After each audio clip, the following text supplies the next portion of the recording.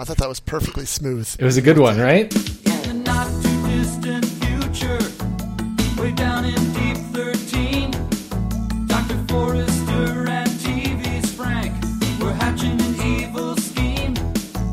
They hired a temp by the name of Mike, just a regular Joe they didn't like. Their experiment needed a good test case, so they conked him on the noggin and they shot him into space.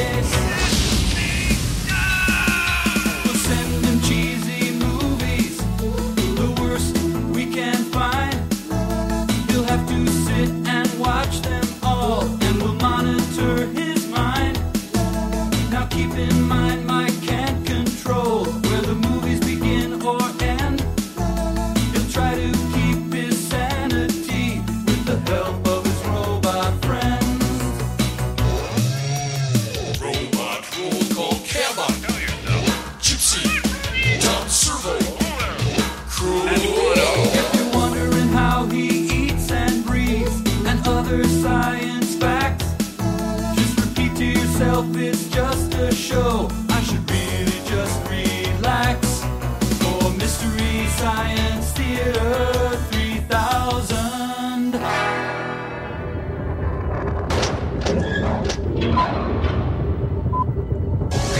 Hello and welcome to DrupalEasy podcast number 178 for May 26, 2016. I am your host for today, Ryan Price, and with us as usual, I can't even say as always anymore because sometimes you're covered in lime in a ditch somewhere. It's Mr. Michael Anello. Hey, now, what's happening, Mr. Price? I'm trying to make it so it's not the as usual. So every now and then there's a podcast without me. As sometimes.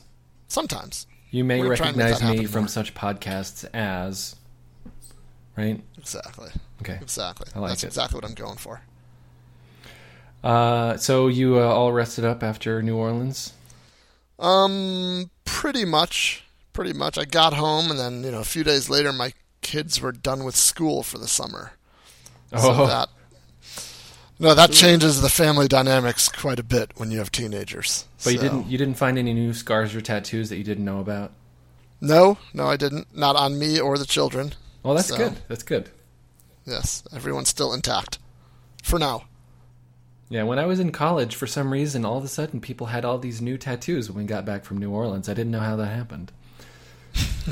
So that was a thing. And then with us today, we actually have a guest all the way from Southern California. It is Erik Peterson. Welcome to the podcast. Thank you for having me.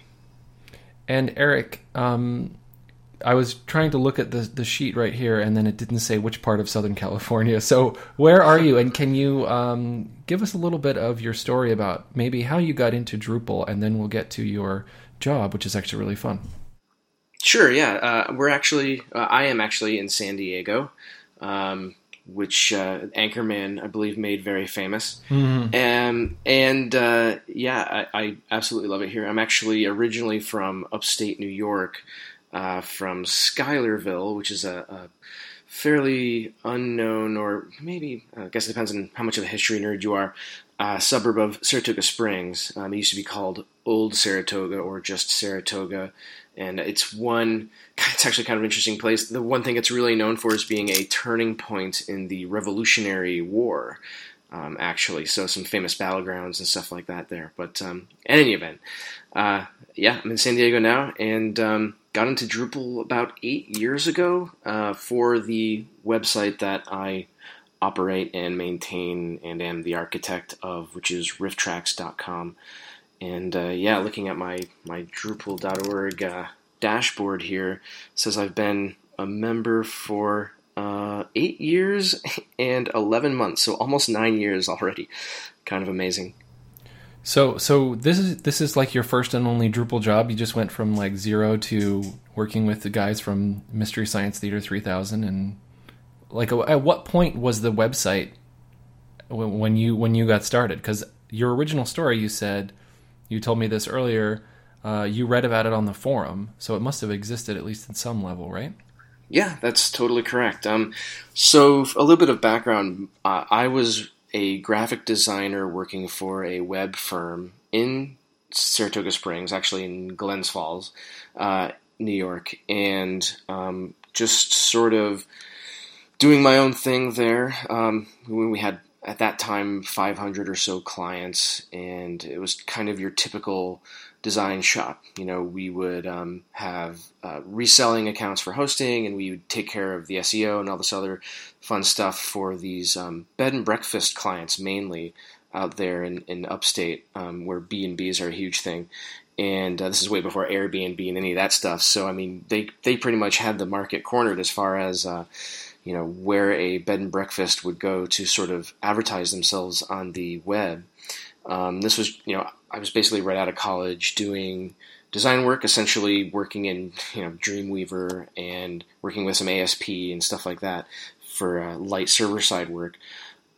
So I pretty much grew up watching Mystery Science Theater, and I was, a longtime fan, and when I heard about Rifftrax, actually it launched in July of 2006, July 20th, so our 10-year anniversary is coming up.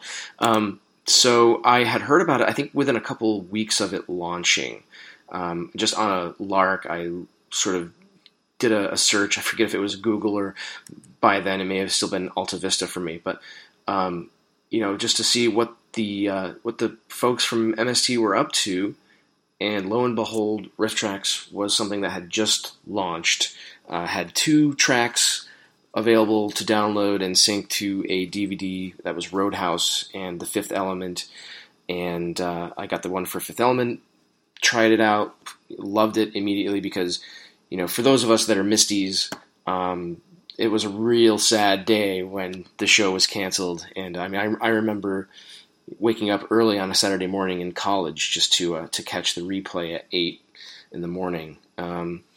So, having that void filled by commentary for a modern movie was new and exciting and brought back the nostalgia of Mystery Science Theater, and it was just awesome. So a couple months or so, or less maybe, went by, and there was a post on their forum looking for basically a webmaster, someone to do some light coding and maintenance and, help to improve the site so that it was a modern dynamic site. And I'm not going to lie, I mean, I wasn't really super familiar with back-end or server-side coding. I'd done a little bit of PHP work for some freelance clients on the side, just to kind of, after working in a web design firm, you start to realize, oh, I can't, not know at least a little bit of scripting, whether it's JavaScript or, at the time, ActionScript was a big thing too. So I kind of just did these little PHP projects just to get my knowledge to a point that was hopefully going to make me more money, of course, and just to make myself a little bit more valuable. So I decided to send in my resume just on the off chance that maybe they'd be okay with someone who wasn't super proficient. But, that's pretty much it. They interviewed me over the phone, and a couple weeks later I was driving with all my stuff and a buddy of mine cross country from New York to San Diego, 36-hour trip. But, that's pretty much the story of how I came out here. And then the site itself, as it existed, was just a static HTML site that was done in Adobe Go Live. Wow. They had a, right? Yeah. So, and they had a PayPal shopping cart. And every time a new product came out, they would have to, they'd have the page laid out in Go Live, and they'd have to export it and FTP it, and then set up the product in PayPal and all this other stuff. So it was kind of clunky, to say the least, and not extendable and not very, friendly for for a company like Rifftrax that's going to be doing regular releases and have a community around it and all those other things. So we began pretty much right away, right after I got hired. It was my job to kind of make things a little nicer, make things a little bit more dynamic. So I started to do just a little bit of light PHP framework integration. I think there was a PHP framework called Zebra. I think I looked at Cake at one point, and Fire PHP or something, and to just at least get little things. Like we wanted to have rotating banners to display our latest releases in a pretty format of some kind. And so little database things like that were kind of my first job. But then as we saw the need for a much more complex site, we started to look at CMS options. And so, of course, the main contenders at the time, Joomla, and we looked at Zoops, XOOPS, which I don't know if a lot of people even remember that because I haven't seen it since then. I built a site on Zoops. I think I built multiple sites on Zoops. That was one of the first content management systems that I played with until I tried to extend it. Yes, exactly. And then I got a module and a patch file, or a bunch of patch files. That's hilarious. I think you're the only one I've known who actually remembers Zoops. But yeah. We looked at a bunch of other ones. We eventually went with the first transition we made from the static site was this commercial framework that was very inflexible. And if you wanted to make a change, you had to basically contract their developers to do it. And it was super not friendly. We were not having a good time on that. So then once that system sort of wore out its welcome, we looked more closely at the open source projects, and Drupal won out just because, like you were saying with Zoops, the ability to extend it and customize it for your own needs was really, really intriguing. And for us, it was kind of the only one that really did all the things we needed it to do. We needed to be able to sell downloads to files.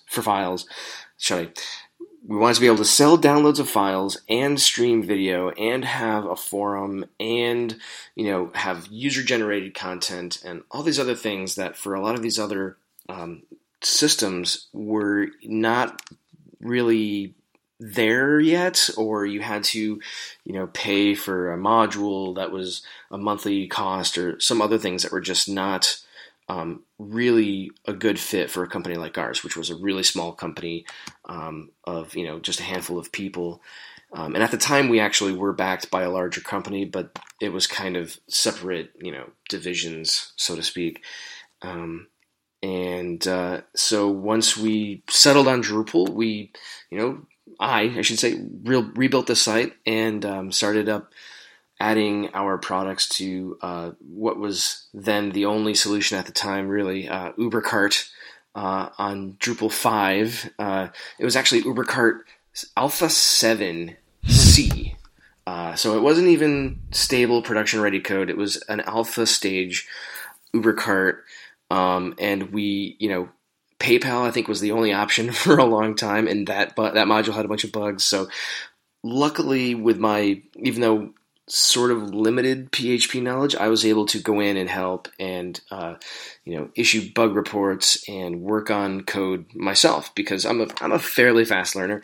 And so Ryan Zarama and I were in contact a lot, and some other folks that were in charge of the UberCart integration with, file downloads, which I was a big contributor to, and the PayPal module and some of these other things that really kind of launched UberCart's digital store abilities, which I'm pretty proud of. I love having that. I actually found some of my old forum posts on ubercart.org, offering people advice and bug reports and stuff like that. So, well, isn't it true that the file download in UberCart was one of like the core modules for a while?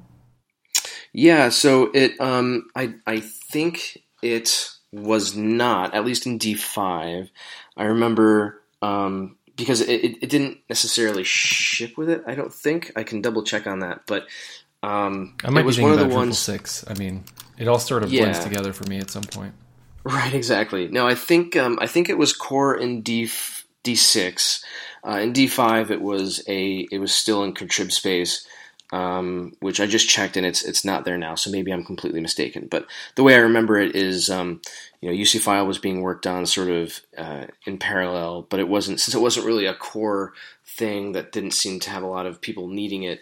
It wasn't developed as quickly as some of the core commerce stuff. So I came on board with my Rifftrax sort of angle and said, "Hey, this is something that we need. So we're going to do whatever we can to test this out and get things working as best we can." And so, it was a fun experience despite having slightly unstable code running on production. which I don't recommend. But sometimes you got to, sometimes you just have to do it. Okay. I feel like we missed a couple of obvious questions. Sure. So not the reason I'm here. Obviously, I'm here because it's the DrupalEasy podcast. But I'm a huge fan of MST3K. Mm-hmm. So, but I'm not sure if we even defined what that is. Yeah, I was going to say, Rifftrax let's does. say that there's someone who didn't have cable in the United States in the 90s. Maybe we need to give the Wikipedia version of the history of, there was a couple of guys living in Minnesota, right? And they had this sort of late night TV show where they would play public domain or old black and white science fiction films, or just any film really, I think. But I think of a lot of them as being like space movies or monster movies. Mm-hmm.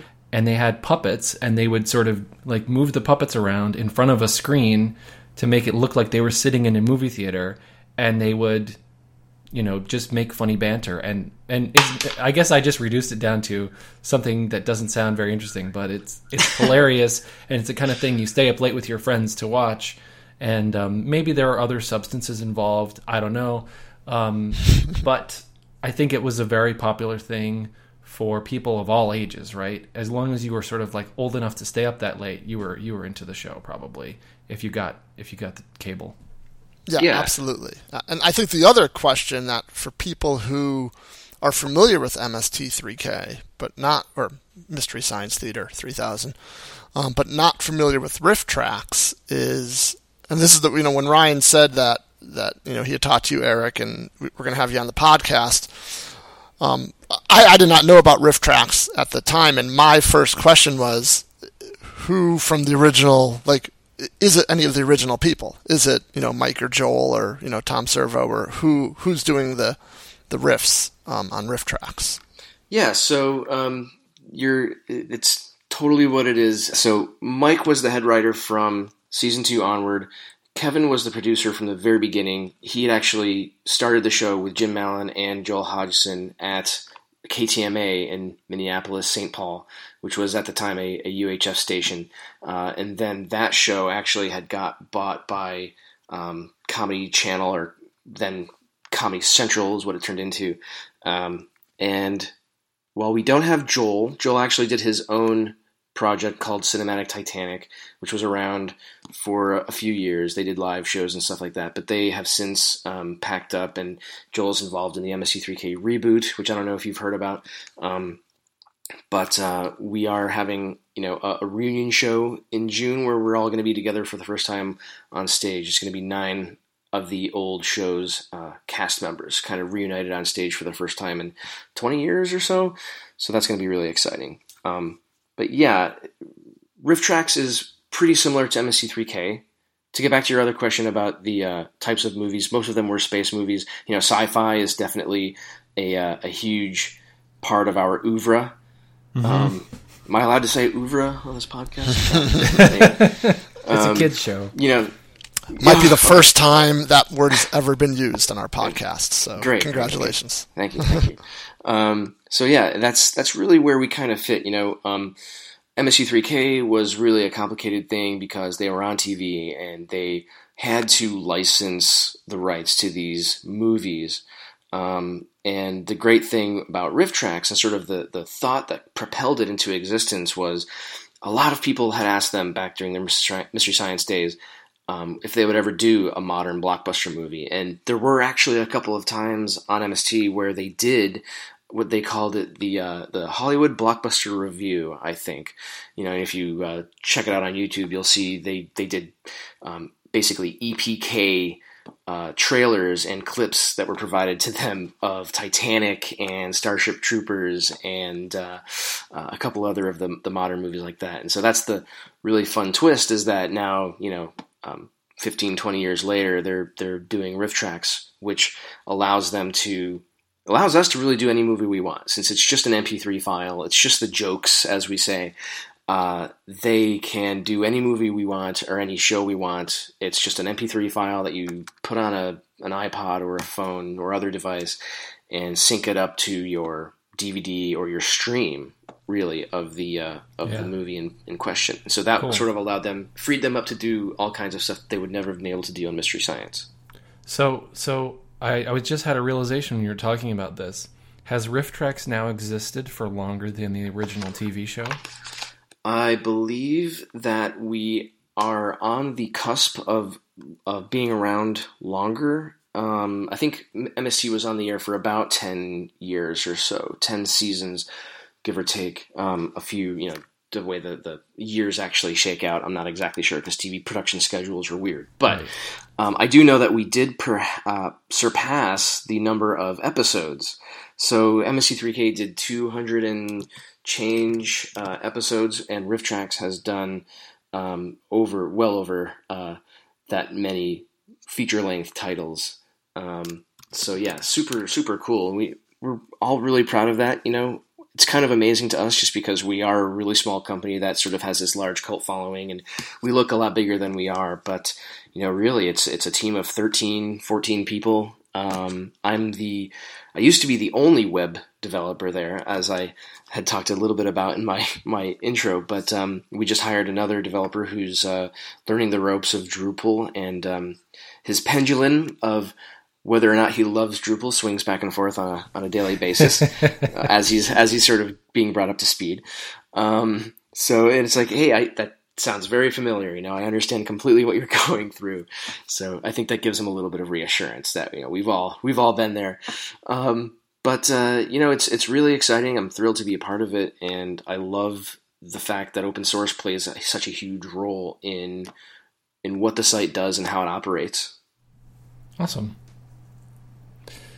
Yeah, so I guess that's you just covered it all. It's relatively a small company, but it has, I think, a big cultural impact, to be certain. So I think that was one reason why I thought it would be interesting to have you come on the show. But obviously you have a very similar story to, I think, a lot of people. Like I was doing this thing on the web, and then it came to this project, and we looked around, we evaluated some stuff, and everything except for Drupal just didn't fit what we were looking for. So I think it's great to hear that kind of a story versus I just started working at this job and they were already using Drupal, and I absolutely hated it for like 4 years until this one day. Then I figured it out. I guess it's because I'm the kind of person, I came to Drupal on my own without having to be drug kicking and screaming. So right. I definitely sit on that side of the fence. Yeah. So I think another thing that you said that you really liked about your job when you talked last time was that you have fun at work, right? Oh yeah, absolutely. So that's definitely always a good thing. So it can happen. Web development plus fun. Who knew? Exactly. You just gotta find something that's such a great fit. I mean, like I said, growing up as a Mystery Science Theater fan for so many years, and it always feels weird to kind of say that about them, because it's like I'm not saying you guys are old. I've been a fan since I was a little kid, but okay, I guess I'm saying, oh God, what's wrong with me? But I waited at least a couple of months before I brought in my MSC3K box sets for them to autograph, so I was able to have a little bit of restraint there, but I eventually gave in. But yeah, it's I love what I do. I love the fact that it has, like you said, some cultural impact. I mean, there are people that know Rifftrax but don't know MSC3K, and people who sort of find it in the reverse, which we think is really interesting. Yeah, that's crazy. That's crazy town. I know, right? And because people see our trailers in theaters and stuff like that. And now with this app coming out, hopefully we'll be able to kind of reintroduce people to sort of our back catalog. We haven't done these MP3 products in a while because it's kind of a self-fulfilling prophecy. They didn't really sell super well, but we also weren't doing them as often because the VOD products that we do are slightly higher price point, so they're kind of better for from a business side of things, and they're easier for us to do just because they are prepackaged video content. So it's easier, we just set up a stream and some download links, and people can just get the entire thing all in one go. And so it's easier for them as well. But the MP3s were kind of, since that was how we started, really, we have a dedicated fan base that just that's all they consume are these blockbuster commentary tracks for things like Star Wars and Twilight, which was an unexpected sleeper hit for us. Things like that. And we're actually super excited about the app because the app is kind of our first foray into integrating with a web services API to connect user libraries and look at the current catalog of titles for them to purchase and stuff like that. So it's fun. It's unique what we do. I mean, super unique. I think that's part of why I got in so early with UberCart and file downloads and now Drupal Commerce, because we're such a unique niche content creator. We don't really do what we do is not like what a lot of other places are doing right now. Amazon, I think, is probably the closest, as a company that has both physical goods and they sell downloads as well as streaming. Not a lot of companies really do that. And so it's awesome and fun. And yes, I get to laugh every day at work when I'm watching our video content or reading our product descriptions. Everything on the site is kind of tailored to that tone and the fun of what it is we try to do. Awesome. So from a little more technical end, you just mentioned, the mobile app you have coming out is going to integrate with your user account. Like, is everything kind of like buy one product at a time, or is there like an all-you-can-eat plan, and how do you handle that sort of stuff? Yeah. So right now it's all, I guess, video on demand, pay-per-view is kind of the closest term I can think of. But we, once you have bought it, you own it forever. So as far as the all you can eat, we don't yet have a subscription plan in place. It's been something we've been wanting to do forever. But being the solo web developer has proved its challenges just with regard to being able to allocate enough time to focus on one particular thing. And, originally we'd tried to do it in D6, but the pieces weren't all there. Now, however, in D7 with Commerce and actually with Stripe, which I am a maintainer of Commerce Stripe as well as the Stripe subscriptions module, that's what we're going to hopefully be launching. I think this summer we should be able to, where we're going to have actually a partner who's developing a sort of a curated content SVOD app for pretty much every device you can think of, Xbox and PlayStation and all this other stuff. So we're going to be, hitting those channels hard real soon. So I don't know. So is that the kind of thing where, like, if instead of downloading the Rifftrax app, I will download this other app, and then that will like integrate with more than one of my subscriptions that I happen to be a member of? Is that kind of what you're saying? Right. So we're essentially, I'm sorry for the confusion there. We actually are going to have this one app that's essentially dedicated to syncing up the MP3 commentaries, which is, again, Rifftrax is like bread and butter for a very long time. And this app, what it does is it actually listens to the audio from the movie, kind of like Shazam for songs. Yeah. And it automatically syncs up the MP3 with the movie you're watching. So where in the original case of Rifftrax, where you'd have to have, an iPod in one hand and a remote control in the other hand, and there are instructions on the MP3 that basically say, okay, when the Lucasfilm logo fades to black, unpause this track. Now get ready to pause. 1, 2, 3, pause. You basically hit the pause button, play your movie, wait for the cue, and then when that cue passes, in this example, the Lucasfilm logo fading to black, you would unpause and basically hit play on your iPod again. And so it's not exactly an intuitive process, to say the least. We always told people that once you did it a couple of times, it would be much easier to understand and to get it right the first time every time. I myself am an expert at it, but not everybody can be, and not everybody wants to have, a bunch of things, a bunch of remotes they have to hit at the same time. So this app that we just launched, actually the Google Play version is now live, and the iOS version hopefully will be ready any day now, does exactly what Shazam did for recognizing songs, where it basically listens through your device's microphone, figures out where it's at in the movie and syncs up our commentary for you automatically. So it takes all the guesswork out of the whole syncing process, makes syncing a thing of the past, really. I mean, it's really just like your phone, hey, I want to take Battlefield Earth and make it a comedy, and so here's this app I'm going to download or purchase the track, and now I can download it to my phone and I'll start watching it and hit play and you're off and running. It's super simple and we're really excited. Whereas, so the other side then is the video on demand stuff, which is kind of the other end of the content spectrum of what we do. And that's what I was alluding to a little bit earlier, which was the SVOD content, which will be subscription based, essentially to have access to those titles. You're a subscriber on the site, and here are the curated titles that we have available for you on, PlayStation or Roku or that kind of thing. So that's So are you saying that right now, if I wanted to watch this on mobile, it's kind of like through a browser or that kind of a thing, and in the future you're going to have an app? Yes, exactly. Okay. So you can, we have an HTML5 player, and so the site serves you files to download if you want to watch it offline.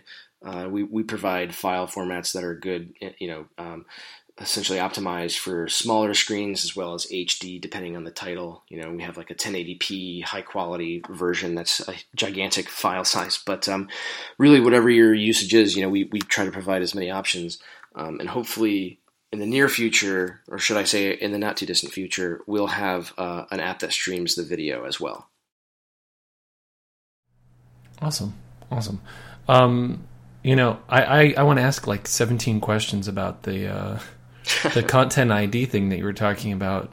Mm-hmm. Is that just like a library that do you pay for it? Is it are you involved with developing the iPhone app itself, or is that something you contracted somebody out to do? It's an interesting story. We actually were contacted a couple of years ago now by this company called MyLingo. And they were founded by a couple of siblings, a brother and sister, Adam and Olenka, who are Polish. Their parents are, I think, full-blooded Polish, so they're first-generation Americans, basically, and their family loves going to the movies. And they developed this app called MyLingo to essentially allow a family such as theirs, where the kids speak English but maybe the parents don't, or their English isn't perfect, to be able to go into a theater and enjoy a movie together by using the app, plugging in a pair of earbuds, and selecting the language track for your movie in your language.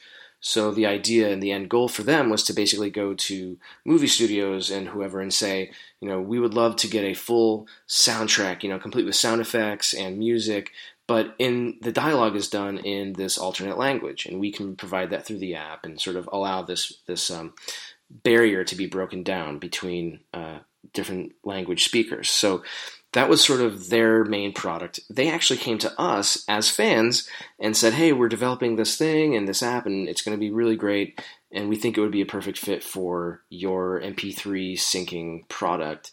And, they came out with a demo, which the concept was great, but it didn't work super well right off the bat. But in the last couple of years, they've been perfecting it and making tons of strides just in the app and how it works. And here we are now a couple of years later, but it's finally ready, and we're super excited about it.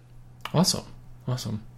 So the end of a long journey with a pretty great ending for your users. Absolutely. And it's funny because we have a landing page on our site, rifftrax.com/app, I think. And it's basically says right in the intro, it's 10 years in the making, basically, that the technology is finally caught up with us. It's finally the technology is there to allow us to do what we want to do in a way that's user-friendly. And it's very fitting, I think, that it marks the end of our first decade of existence. Kind of a nice little dovetail there. Awesome. Well, I think we're just about done with the interview portion of the show. Mike, do you want to do a quick ad, and then maybe we'll get to your pick of the week before you have to jump off the phone? Yeah. So let me talk about some DrupalEasy stuff, and don't forget we need to circle back at some point and talk about our sponsor, MyDropWizard.com. Absolutely. So let me talk about, real quick, some DrupalEasy news. I'm going to be doing a bit of traveling this summer, and next month at Drupal North up in Montreal, Canada, I'm going to be teaching a full-day Intro to Drupal 8 module development course. This is the same workshop that Ted Bowman and I just taught at DrupalCon New Orleans. We've gotten really good response from it. I'm really, really happy with the way the course came out. It's full of hands-on examples. We have a really nice handout, PDF, call it like a little booklet for everyone, as well as a screencast covering all of the examples. So if you're interested in kind of making the transition from Drupal 7 to Drupal 8 module development, or you've got some PHP skills and you want to learn Drupal 8 module development, you should definitely check this out if you're going to be up at Drupal North. And that's in mid-June. I believe the class is going to be on Thursday, June 16th. If you can't make it, however, I'm going to be offering the same class online using our virtual classroom, aka GoToMeeting. That's going to take place Monday and Tuesday, June 13th and 14th, 3 to 7 p.m. Eastern each day. So it's a one-day workshop split into 2 half days. And there'll be a link in the show notes. You can register for that on Eventbrite. And the following week, after all of that, we're going to be debuting our new Introduction to Drupal 8 theme development class. That's going to be an online version of that class, and that's a bit beefier of a class, to be honest with you. So we're actually going to be doing it over 3 afternoons or late afternoons, Monday, Tuesday, and Wednesday, June 20th, 21st, and 22nd, from 3 to 7 p.m. Eastern each day. That class is going to cover the basics of Drupal 8 theme development. We're going to be creating sub-themes from Classy, as well as a couple of sub-themes off of Bootstrap, even getting into CSS preprocessors and dependency managers and all that really cool stuff. We're going to be overriding a bunch of template files and using all of the great twig debugging tools that come with Drupal 8. So if you are comfortable with Drupal 7 theming and you want to kind of get your Drupal 8 theming chops kickstarted, this is exactly the type of student that we're looking for. So you can check those out. We'll have the links in the show notes. I had one thing that I wanted to pick your brain about. I think it's going to be Sure. The GitHub subject. So maybe we could jump to that really quick. We got a couple minutes left with you before you have to jump on to another call. But Josh from the Drupal Association put up a really, really long blog post, originally on his own blog, and then he copied it over to Drupal.org because I guess people were asking for it to be a little bit more visible. And it's sort of like, here are 17 reasons why we're probably not going to GitHub, although we have done a lot of research, right? Right, exactly. It's one of those things where everybody always, I don't want to say, I don't want to make generalizations, but there have been many complaints in the past few years about the state of not only the issue queues on Drupal.org, but just the whole contribution process. How we have to, there's a patch workflow and people have to know how to create patches and test patches and then upload patches, and just that whole workflow. It's been around for a while, and it's not the most modern workflow in the open source community. So there's a lot of folks who have this knee-jerk reaction, and completely understandably so, that why don't we just move Drupal development to GitHub? And then we can use all of GitHub's amazing tools, because GitHub has great tools. For those of you who are maybe just casual users of GitHub, you can actually edit files directly through the web interface and make commits directly through the web interface on GitHub. It's amazing. And just from a standpoint of getting new contributors ramped up quickly to make contributions, moving or having a GitHub-like environment would be huge for us, because it takes away all the pain of setting up a local development environment and cloning Drupal core and getting it up and running and downloading a patch and learning the patch commands and all that stuff. And obviously, none of this is lost on Josh or the Drupal Association. So I think what he wrote here is just a really nice overview of why, just saying, okay, well, let's move to GitHub is such a involved process because there's so many different tools that interact with the Drupal project that if we kind of just take the patch workflow from Drupal.org and move it to GitHub, it kind of has a domino effect on all of these other things that the community is doing. Well, and I mean, another thing that happens to me is I'll be using GitHub and then they'll move a button and I'll spend like the next week trying to get used to that button being in that position. You know, it's a private company. It doesn't really exist for the community. So I have some personal reasons why I don't think that we should necessarily just move to GitHub, quote unquote. Not to mention all of the very good and well thought out and well argued technical reasons that are in Josh's post. You know, the cost and the time commitment and the disruption to the release of the next version of Drupal. Right? You know, right now there's people working on Drupal 8.2 and new features, and if they have to change their whole workflow, that's going to slow everything down significantly, which is one reason why he didn't even write this blog post before Drupal 8 got released, because there was no way that it was going to happen during the Drupal 8 release cycle. It was just going to be one extra thing to slow everything else down, and we really needed to get Drupal 8 finished before he could even spend the time to make this argument. So I think the most telling, maybe not telling is not the right word, but the clearest way that Josh said it in the blog post as far as what would the level of effort be required to do this. He said it was comparable to the community's move from SVN to Git.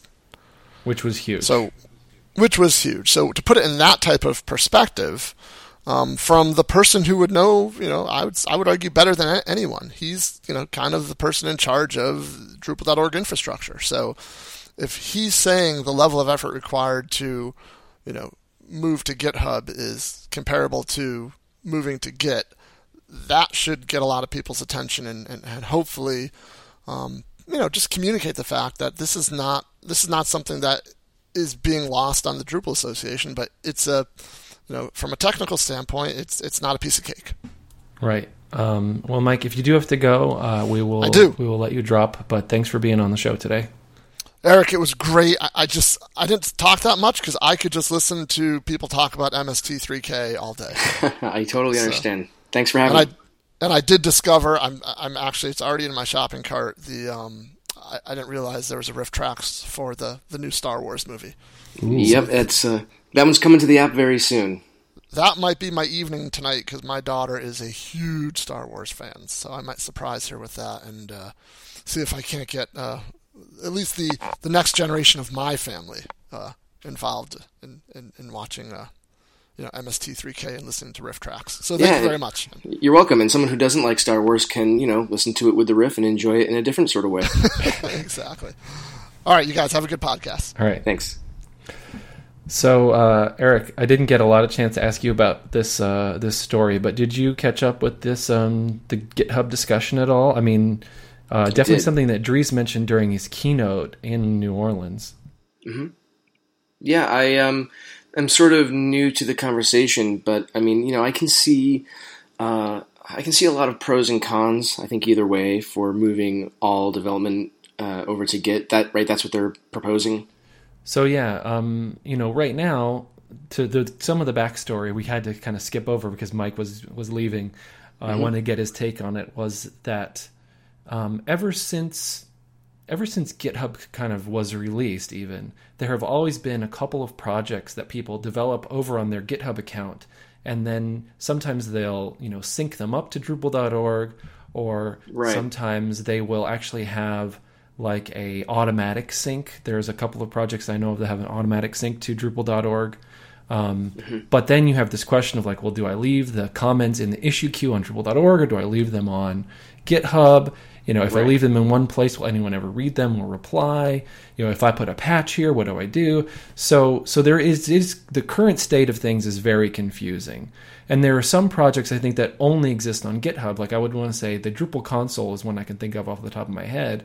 I think it only exists on GitHub, and it has its own, .com domain name. You can go and download stuff and play with it. But it's also, it's not really like a module. Drush is another one that started out on Drupal.org and now is definitely only on GitHub.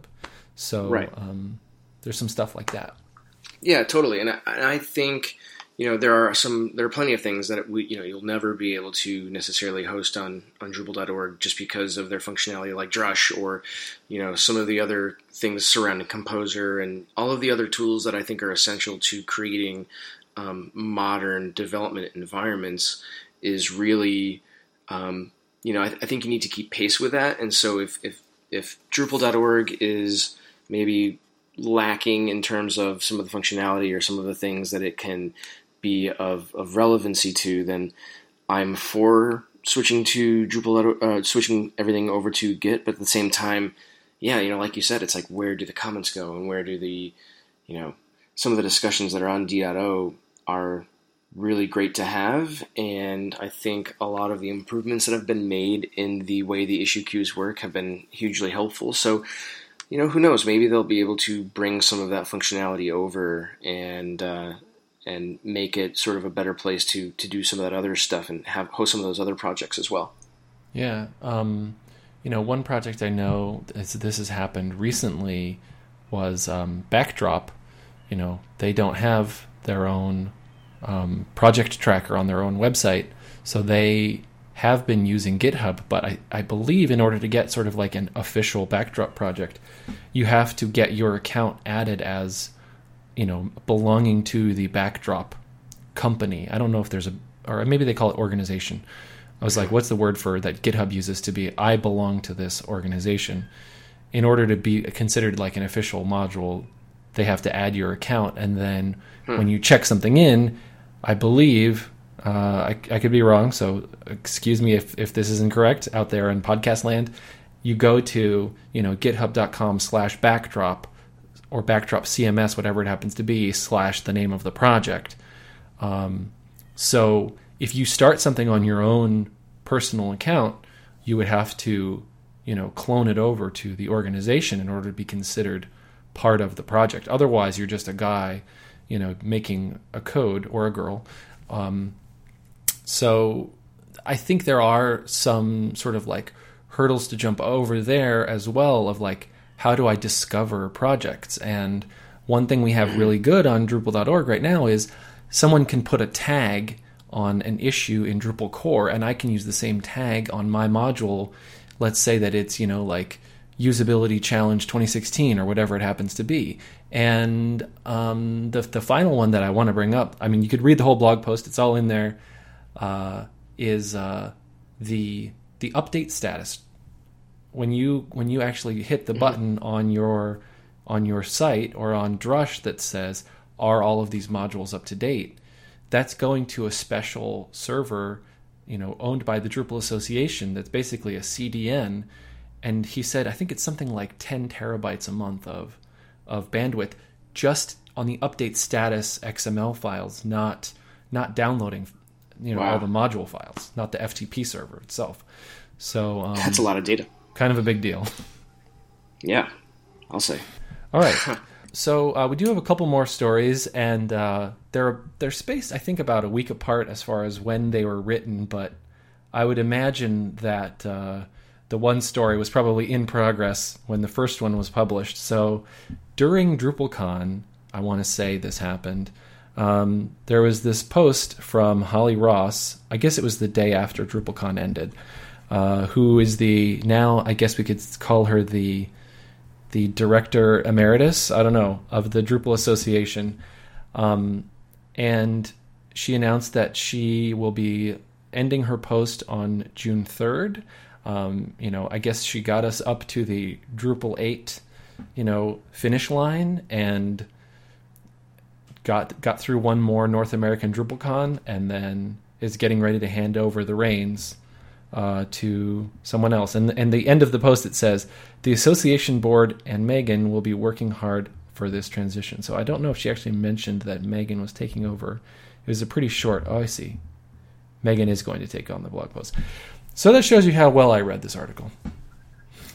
She did say Megan is doing it. So then about a week later, Megan Sanicki, who is now the new director of the Drupal Association, wrote I would say a 4 or 5 page blog post that you can go and read, and she talks about some of her goals for the association going forward. So Eric, do you you follow this news a little bit? Mm-hmm. Yeah. I don't know. Have you been part of the Drupal Association, or is Rifftrax involved in any way? We are not involved. I would love to be. I think about it every time I go to a DrupalCon, and the association booth is right there, and that kind of thing. Especially being a smaller company, I feel like it would be worthwhile. I know they do a lot of cool stuff, so it's something I'm certainly looking into. Cool, yeah.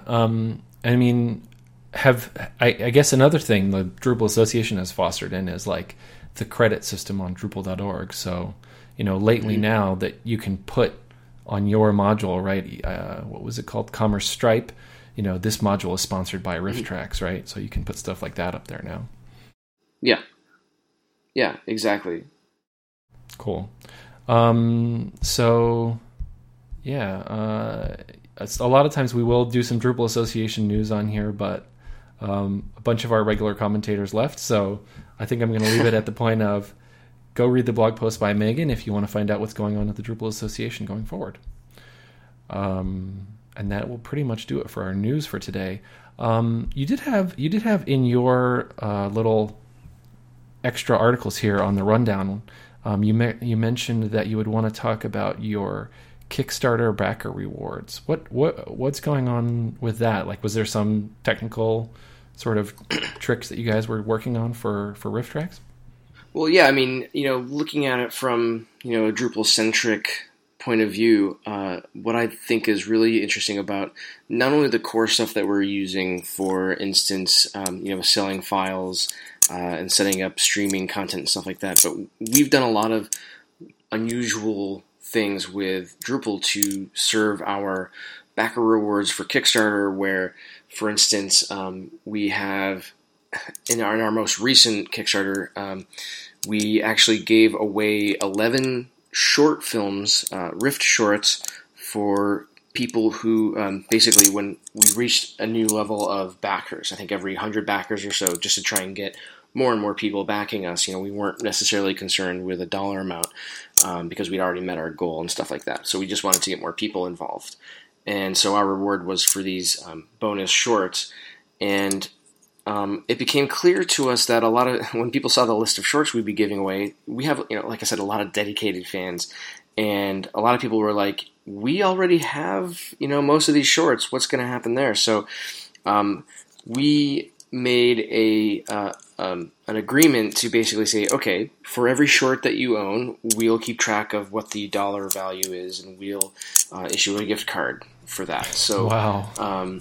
So there are two things going on there, where it's hooking into the Commerce License API to unlock licenses for these products without having a user purchase it. And then it also knows, it's smart enough to say, okay, this license for this product already exists, so we're just going to run a running total rather, of the dollar amount that you are owed in credit. And so the first time you hit that page, it does both of those things and issues you a gift card credit for that. We did something similar for Humble Bundle, who sent a ton of traffic our way. I mean, that was kind of surreal to be able to work with the Humble folks. I think that is like a tidal that was wave actually of really new people, right? Humble Bundle, I think they command a lot of eyeballs. Yeah, they really do. It's one of those things where it actually took us a while to get something done with them, but once it happened, it was great to see the people that were really enthusiastic about it. And what we did there, once I realized that giving people a coupon code and sending them through the checkout process is just it's unacceptable for the way Humble Bundle works. They just want to be able to give you a code for your product. You go to the site, you redeem it, and you're done. So for that, we actually wrote we provided a landing page for people to hit, and I wrote a form API integration, which basically says, what's your code, enter it, and we'll give you this licensed product for free, similar to how it works for Kickstarter. And then I did some really rudimentary views integration where it shows which products you redeemed for, because the way Humble Bundle works is you could get 1 or 2 or 3, or you could get all 9. I think we gave away, or 7. I forget how many titles exactly. But you know, so the view would just be updated whenever they would submit a new code, and that way a user could go back to that page and it would show which freebies they had redeemed, and that kind of thing. And that was a nice way of kind of circumventing the entire, not just cart and checkout, but also sort of the field API, because originally I was thinking of doing some kind of integration with Commerce Coupon and gift card, and basically making a gift code that you wouldn't have to use at checkout. You could just redeem it similar to a coupon, but it would bypass all of the commerce checkout flow. But once that proved to be a lot more challenging than I expected, and also I realized just the overhead would be very poor for performance, I just decided to sort of make my own real quick thing, which I would actually love to contribute back, but it ended up working great. I generated 75,000 gift codes just to be safe. That was what Humble wanted. They actually wanted 75,000 per title, even though we didn't know how many we would get, which was far less than that. But they said, okay, you know, give us 75K for each of these codes for each of these 8 products. So I think it was like 600,000 codes I ended up having to generate. So I actually created a little form for that too that would do the process for me automatically, because you know, I'm a programmer. That's what I'm supposed to do. I'm lazy. Come on, I need to automate as much as possible. So yeah, I was wondering when you were discussing it, because I've used Humble before for like buying video games and other kinds of stuff. Like, yeah, how did they coordinate with you what the codes were? But you're saying you generated the codes and you sent them a spreadsheet or whatever it happened to be. So yeah, that's cool. Exactly. Yeah, that's exactly what it was. They can take whatever codes the creator gives them, and they just sort of give us their requirements, and we give them a combined CSV file of all of those codes. Cool, very cool. Well, yeah, I think that would be a good thing if there was somebody out there. You know, I don't know if they sell comics or videos or games or whatever it happens to be, but even just if you go to an event, right, you could print off a whole bunch of postcards with a special code on it, and you go to our website, you type in this code, and then you get whatever thing, you know. I think at a lot of Drupal events, I just got back from DrupalCon, so I was thinking, you know, you want a copy of the slides from this slideshow, you know, and then you can kind of track how many postcards actually got used versus how many you gave out. So I could see there being a lot of uses for something like that. You should absolutely contribute it back. Yeah, the more I think about it, the more I probably should, because it was a really simple kind of solution and elegant enough for people that would want to use something similar to that. Yeah, and that's actually, speaking of Kickstarter too, I keep going back and forth between whether I should create a module that allows Kickstarter creators. You know, if you've created a Kickstarter campaign, you've also seen systems like BackerKit and I forget what the other one is, to basically manage your backers and their rewards and that kind of thing. So I actually wrote a little bit of integration on our end where you essentially download your CSV files. Rather than sending out a reward survey through Kickstarter, you can you download the CSV files. I wrote a form API integration little form that basically imports all those CSV files into rows in the database. And in its current iteration, backers who have chosen physical rewards have the ability to update their shipping address up until the form gets locked. So I'm thinking that maybe, you know, since this doesn't exist, there's no Drupal integration with Kickstarter. I mean, Kickstarter doesn't have an API, unfortunately. You kind of have to do everything with their CSV files, which, depending on the reward level, might have a different form for the reward survey.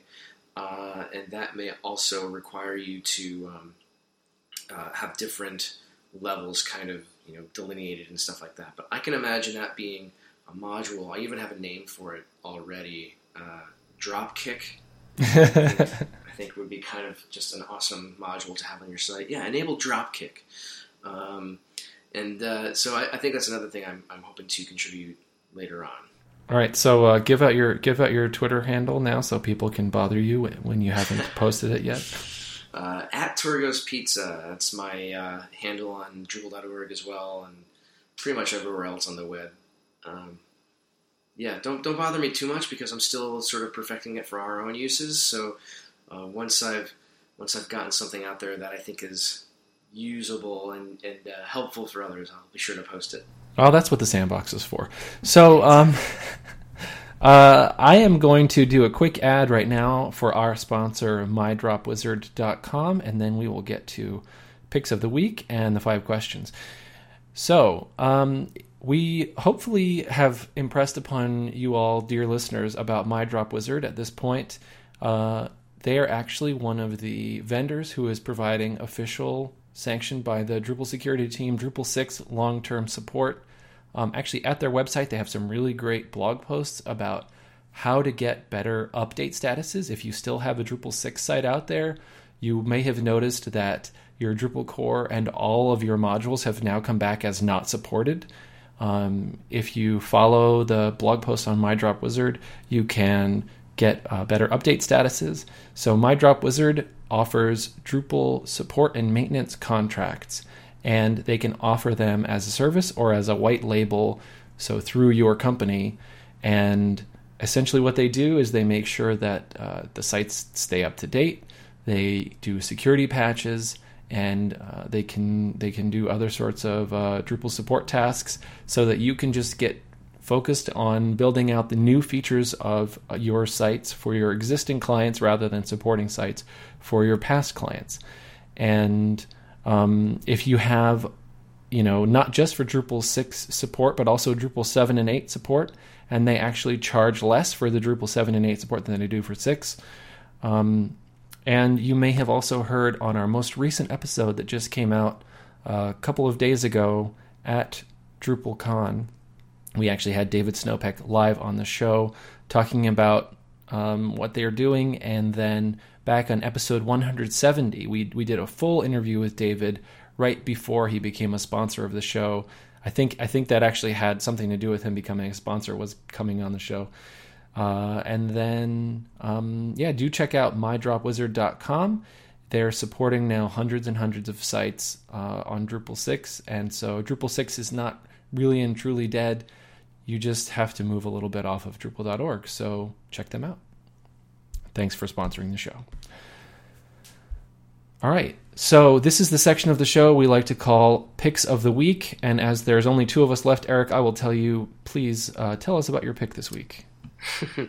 So one thing I just discovered the other day, which we're looking to hopefully integrate into our site, is this really cool cloud-based push notifications service called PushCrew, pushcrew.com.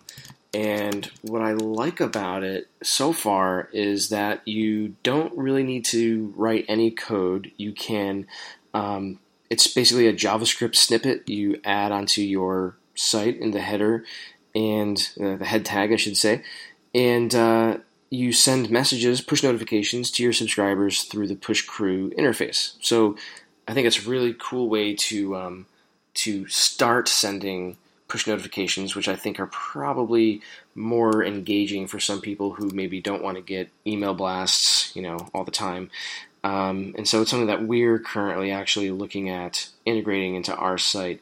They do have an API as well. So, for instance, I would love to have a rules integration where when we create a new announcement or publish a new announcement content type node, then a push notification is also sent out to our users. I think something like that would be really cool, and I think PushCrew is really interesting looking as a means of people to start sending really interactive and engaging push notifications. This is not like a plugin or something? Is it just when they happen to visit? Is it more like a fax machine model? Like if they visit another website that has PushCrew, they can. I'm trying to figure out how they would actually get the notifications. Oh yeah. So what's interesting is that they seem to. You basically have to approve the site giving you access to, your browser has to have access to their system. So when you visit a site, they can pop up a little dialog like growl notification that says, hey, click OK to receive push notifications from this site.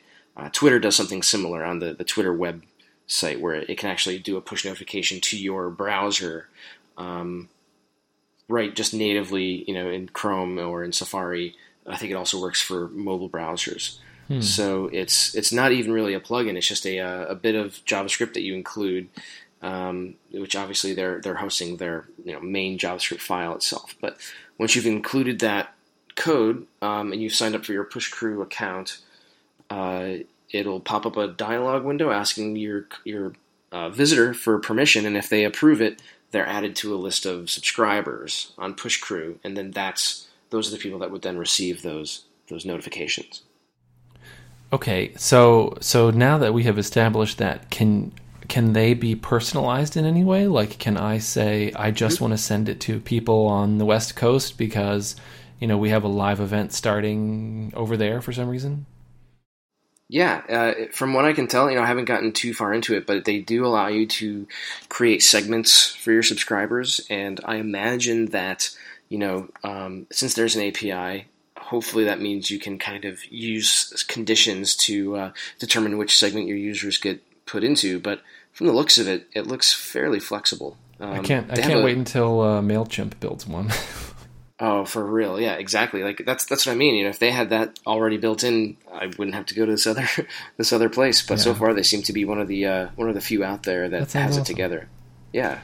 Well, and there's module number 3 that you're going to have to contribute back. I know. I'm like making work for myself here. The more I talk. Well, very cool. I actually have. It's more of like a tech tip.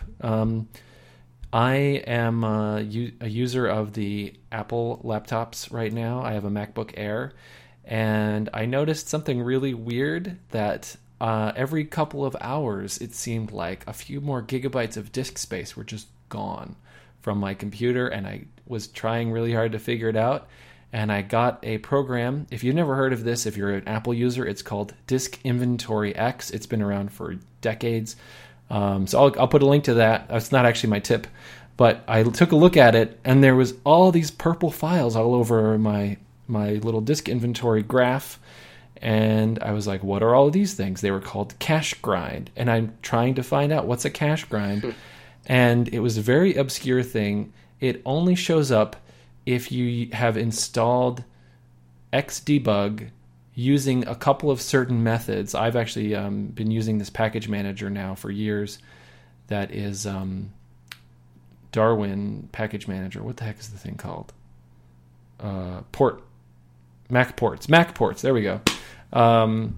So if you had installed Xdebug using Mac ports, then you will see all these cache grind files because Xdebug puts these sort of like stack trace files in a directory on the Mac that doesn't get cleared out very often.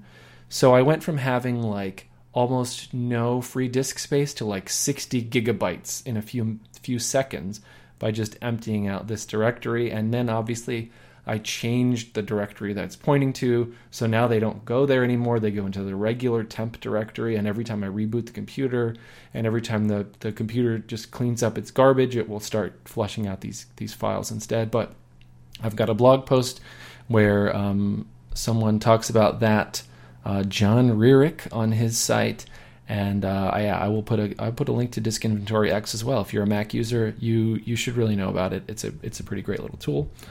So yeah, watch out for Xdebug if you have that installed on your machine.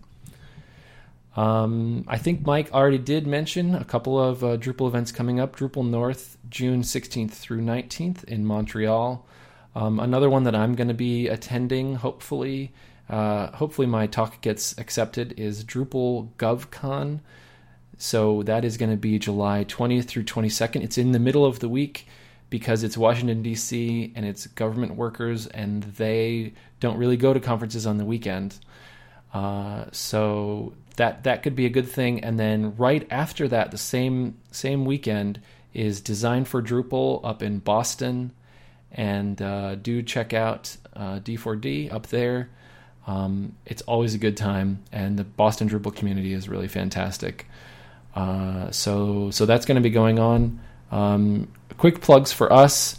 We have now started putting stories that we're talking about onto Reddit. So you go to our subreddit, reddit.com/r/DrupalEasy podcast. And you can follow us on social media at DrupalEasy on Twitter and a lot of the other social networks. Mike, who was on the show earlier, goes by Ultimike. I go by Liberator, take out the last vowel. And then our guest for today, Erik Peterson, is Your Torgo's Pizza. And you say that's pretty much everywhere on the web. So definitely look up Erik if you want to bother him about his modules that he hasn't contributed back yet. Shaming. So the last part of our show is what we call 5 questions. It's not exactly like they used to do on the Daily Show, but I'm having some Comedy Central flashbacks today, so can't imagine why. So Erik, what is one thing that you do when you're not Drupaling? So one of my favorite things, especially as of late, has been photography. Believe it or not, I have a BFA in graphic design, and so art has kind of always been something that I've taken with me. And I, just a year or so ago, 2 years ago, got a nice fast lens for my Canon body, and I'm able to shoot nice wide landscapes at low light, and so it's perfect for shooting astrophotography, which it's one of those things where when you go out into the desert or, out into Big Sur, like I did a couple of years ago, and just staring up at the sky, and you're able to take photos that are full of stars, and you can see little details like that.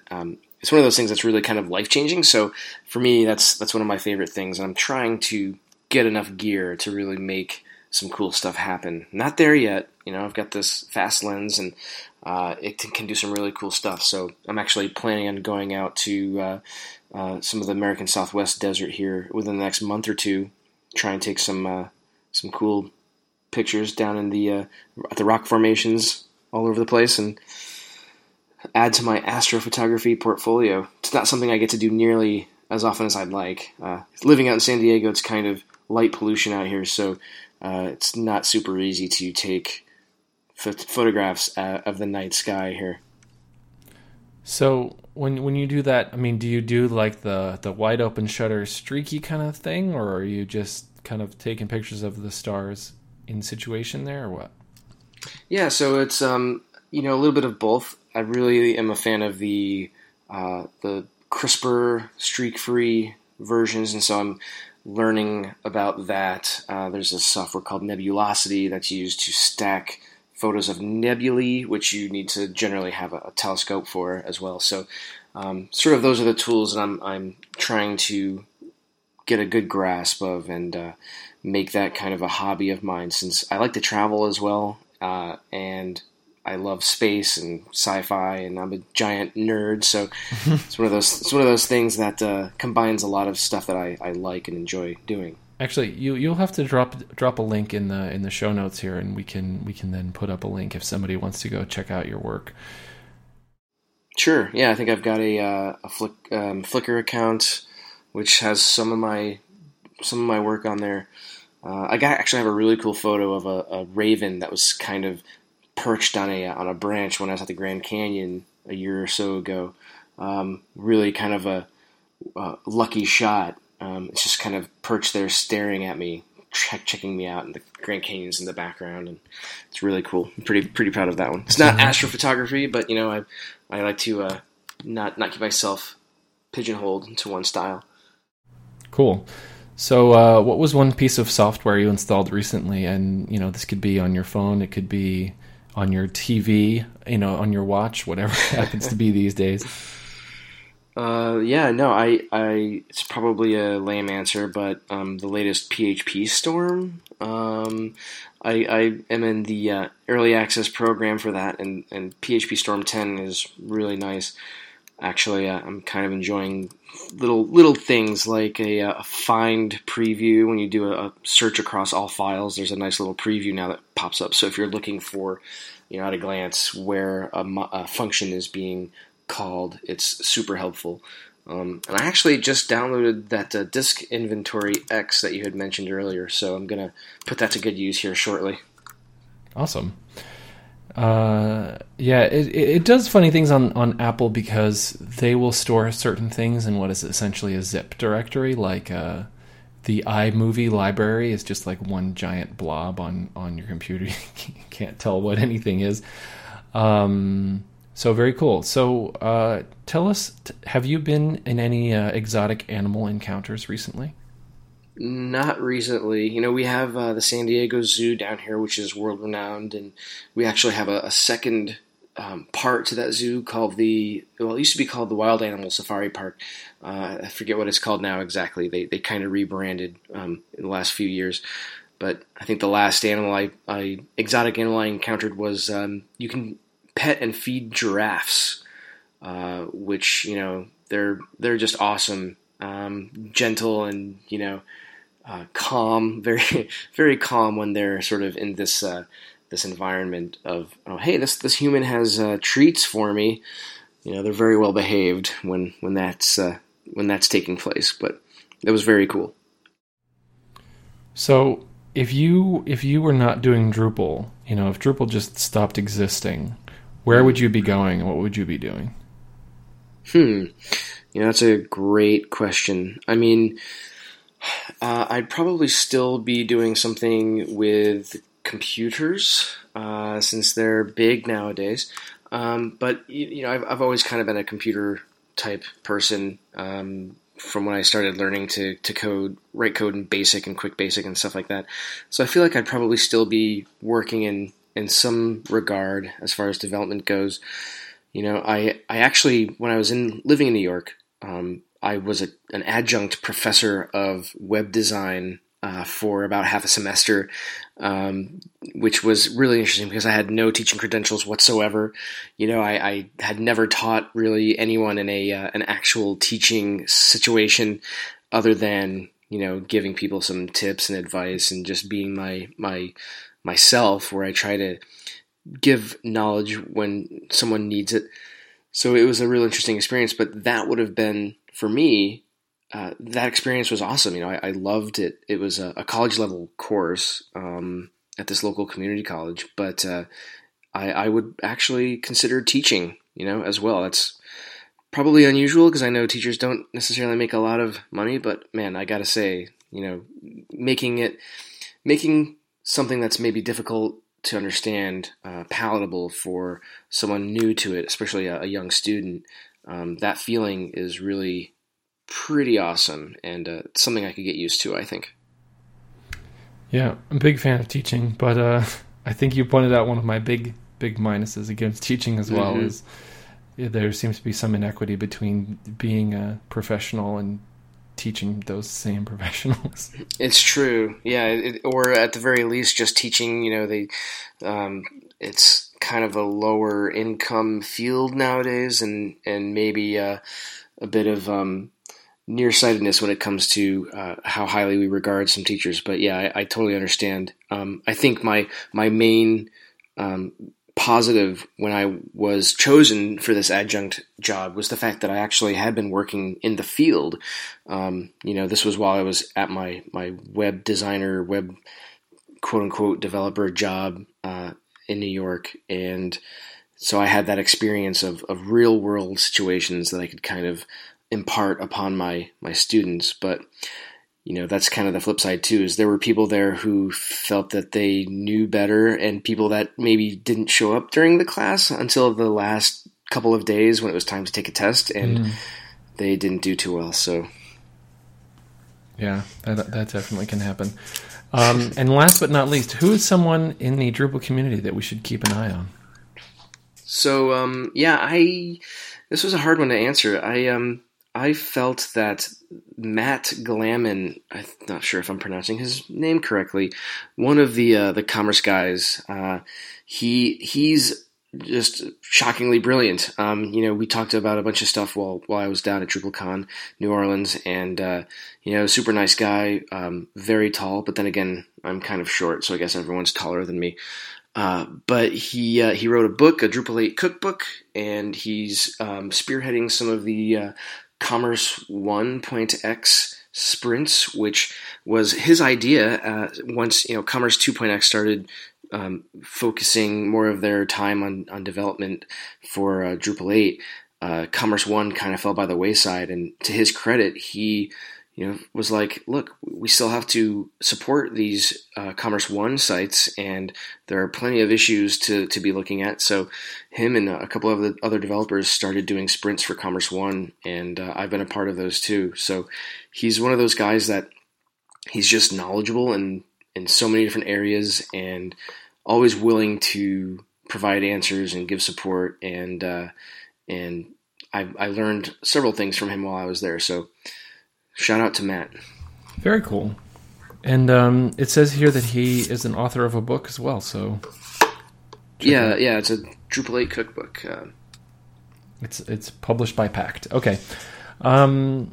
So I do want to say thanks also to our friends over at devpanel.com and webenabled.com. They have always supported us when we're doing a training event or when we want to show someone how a module works really quick. We just go over to the Web Enabled and then spin up a site. But you can also get basically tools to help you manage a web server over at devpanel.com. It works on pretty much every web hosting service, and it helps you set up the different the web server tools and caching and load balancing and all that kind of fun stuff. So go check out cPanel for developers over at devpanel.com. You can find us at DrupalEasy.com/podcast. You can look for us on the iTunes Store, the Google Play Store, your favorite podcast directory. You can also call us at 321-396-2340 and leave us a voicemail. And this has been the Drupal Easy Podcast. I have been your host, Ryan Price. See ya! We stumble into an Eagles concert. It's a nightmare!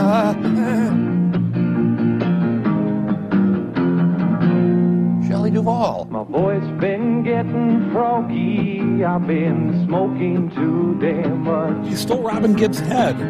Singing songs to the sun that's rising, rhyming words I cannot touch. Like purple and orange. Oh, I've been wandering in circles with just a guitar in my hand. Playing one too many bar rooms and drinking more than I can stand. Marcia Brady on backup. California lady,